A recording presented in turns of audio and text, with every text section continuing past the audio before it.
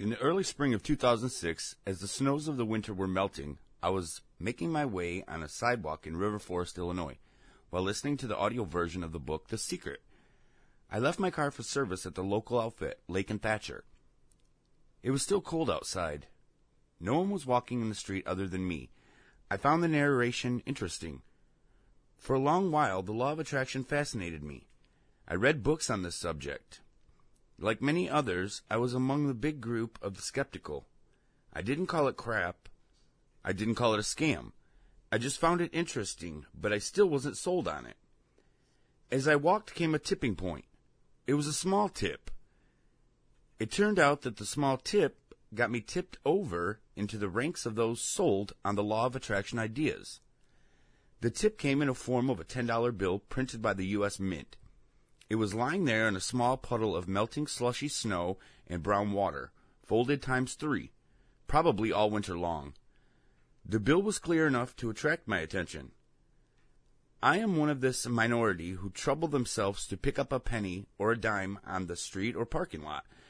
Never before I bent in order to pick up a $10 bill. It is a 1 to 1,000 ratio between a penny and a $10 bill. I was doubtful. Is it real? I had to experiment. I went to the Jewel supermarket on Lake Street, placed some groceries in the shopping cart, and handed the $10 bill to the cashier. The cashier accepted the payment, handed me the receipt and the bag of groceries. I said thank you, and she replied, "You're welcome." Actually, it was the $10 bill that was welcomed at Jewel. Okay, no big deal. Just $10 picked up off a sidewalk. The same folks who scorn at picking a penny will also ridicule the significance of finding $10 on the street. However, I could not ignore the factual coincidence of manifesting money that paid for plain groceries while I was listening to The Secret. This coincidence continued to nag me. Was it a mere coincidence? Being the methodical student that I am, I had to reconcile this coincidence. I started to read and study books, more books, audio albums, documentary DVDs, and attending live seminars. In the course of my studies, I found that my tipping point episode is called a serendipitous event. If you study the law of attraction in depth, you expect the occurrence of serendipitous events anytime. All the time.